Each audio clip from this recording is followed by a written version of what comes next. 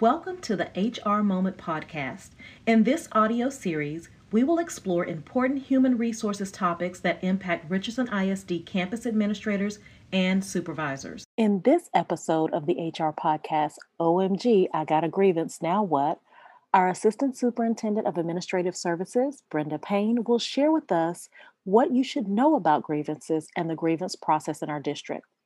Follow us on Twitter at RISD_HR and tweet us to share what you found most helpful or something new you learned from our podcast.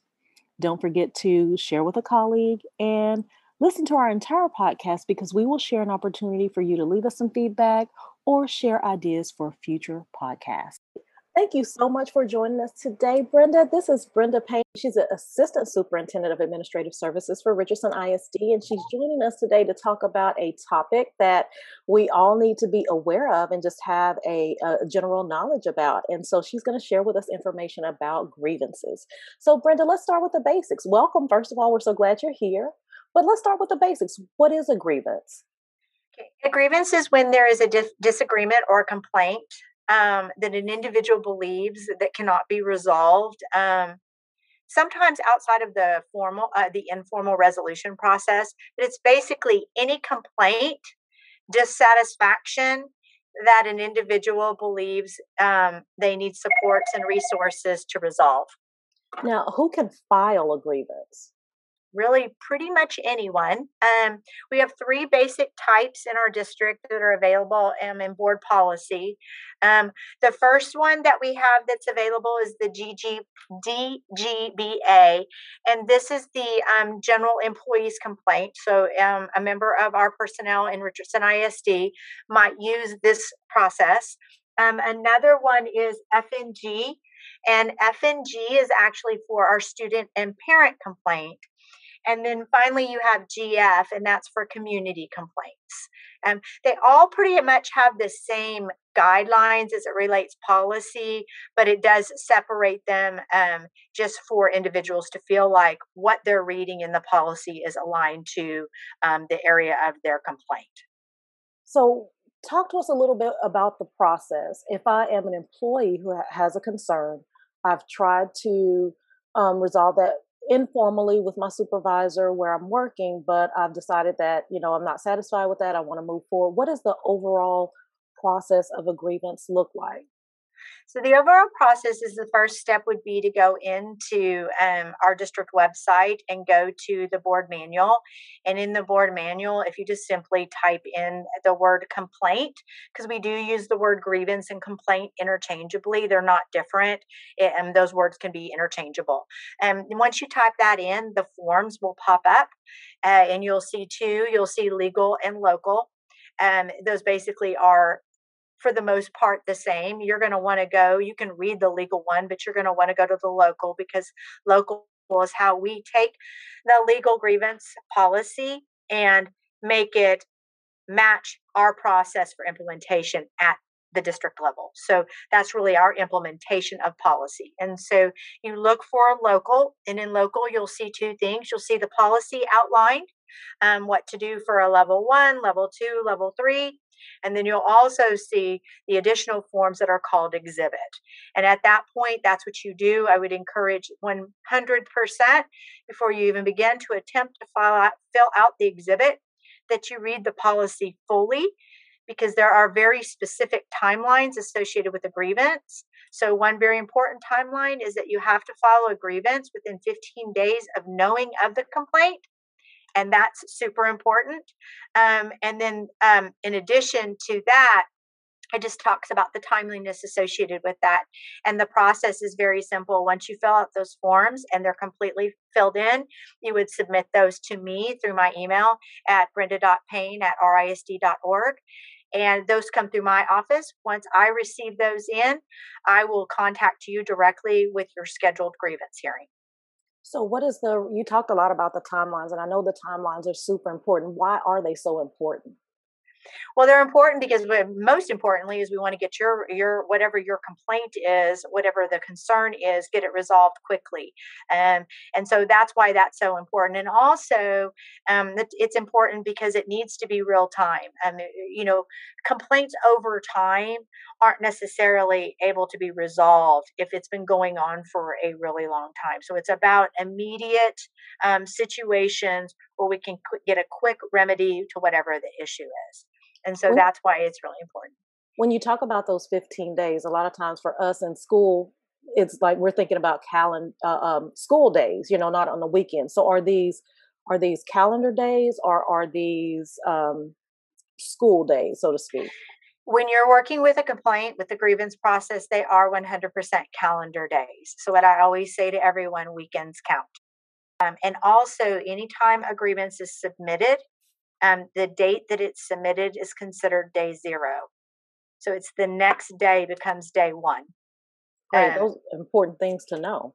What is the responsibility, Ms. Payne, of the complainant, and then of the district in response, if that makes sense? Like, what if I have the concern and I'm coming to the district? What are my mhm. responsibilities in this process, and then what are the district's responsibilities? Well, I think I'll start with just the complainant. The complainant's responsibility is to make sure that you've read the guidelines fully, that you recognize the importance of the timeliness of your complaint. I would also say efforts to resolve at the level in which we always say now the closest to the complaint. So have we really worked to remedy the situation and utilized all of the services necessary? Because in a complaint process, it typically will start with the individual, and it could even be the individual that you could potentially be grieving. So, for example, let's just take an employee and their principal. Even if you've attempted to resolve the issue with your principal, the likelihood of it starting with your principal, now instead of an informal process, you're now in a formal process, which does change the dynamics of it. But we're always going to encourage the individual to go back to the level at which the complaint started. So that's really looking for resolution and what is resolution, and being very clear in that in your grievance paperwork. What is it that you're seeking? Sometimes that is not real clear, and so that makes it a little difficult. So that's really in making sure that you're paying close attention to those calendar things, because in the event that a grievance is submitted and it is outside of those 15 days that I discussed, then a response would come back from me stating that um, it's outside of the 15 days and what we would call untimely. And so that would be a response that an individual would get. And then they could appeal that, but they would be basically grieving the untimeliness statement by me versus the original complaint. So that's really what's important for the person, for the complaint. On our end, from a standpoint, when I say our end, from a resolution and listening to whoever that individual is, whether it's the principal, whether it's um, one of our executive directors, one of our directors in transportation, whoever's hearing the complaint from a district level trying to respond, what we're looking for is how can we support what it is that you are grieving and complaining about, and ultimately how can we get resolution. But our job on our end is to take all of the facts, and that's really important too. Any documents that go along, memos, documents, potentially growth plans, emails, anything that you can provide with your complaint, it needs to come with that, because we will use all of that after we hear your complaint to resolve it. What's the outcome, and who determines that outcome? I know that you spoke a lot about a resolution. So as a complainant, I'm coming in with an idea of what I think it would take to resolve the issue. Uh-huh. Who's going to determine that? That's the hearing officer. So whoever is identified, and that's typically identified in collaboration. I'm the one that communicates it, but I do seek guidance, whether it's from the superintendent, the deputy superintendent, legal counsel, to determine who's the best person to hear the complaint. And then I also identify who's the person that's going to facilitate it, because that's an important piece to this too. And I don't know if I'm getting ahead of myself, Misty, but it's important to know that there's two people in the hearing. In the hearing, you have a facilitator, And depending upon the type of grievance it is, it could be HR, it could be somebody from student services, and then you have the hearing officer. So let's take an example. I'll just go back to the example that maybe it's something that's happened at the campus, and your principal is listening and hearing this. So the principal would be the hearing officer, and then you probably have somebody from HR facilitating. And that's what makes this very different, because when the hearing officer is hearing it, they are simply hearing it. It is not a trial. We're not bantering back and forth. We're not interrogating a witness. It is 100%. The hearing officer listens, takes copious notes. The facilitator keeps us on tracks, makes sure we're following policy. And then at the closure of that, it is the hearing officer that makes a determination of what happens next. And that happens through the written response. So whoever the hearing officer is, that is the person that is looking at the remedy that you seek and responding to your remedy. So they would share with you their findings and their overall conclusion. And that may or may not be what that individual is seeking, but it would share the steps that individual took in effort to resolve. And there could be components of resolution. Components of what the individual was seeking might be part of the response, but it is the responsibility of the hearing officer to investigate fully, make sure that they've spoken to any parties that have any connection and looked at all of the documents, and then it is their responsibility following the investigation to provide a written response based on their findings.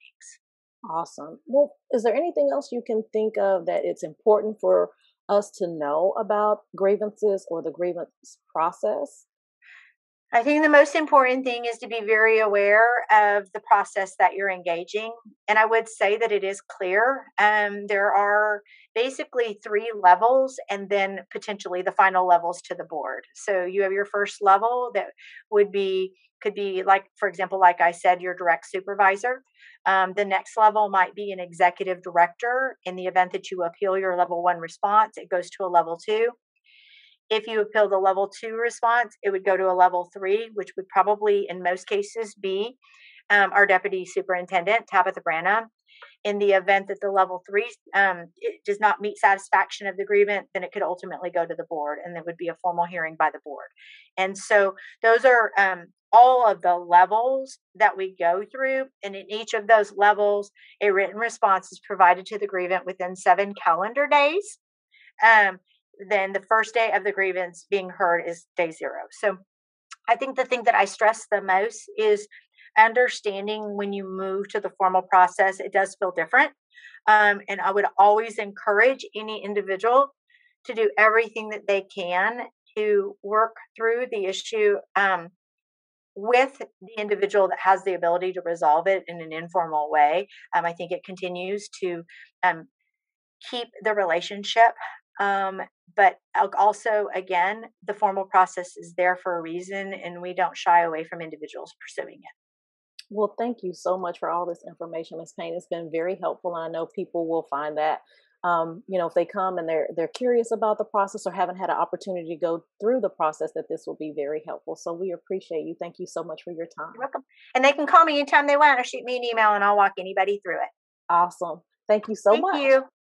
Thanks for tuning in for this episode of RISD's HR Moment.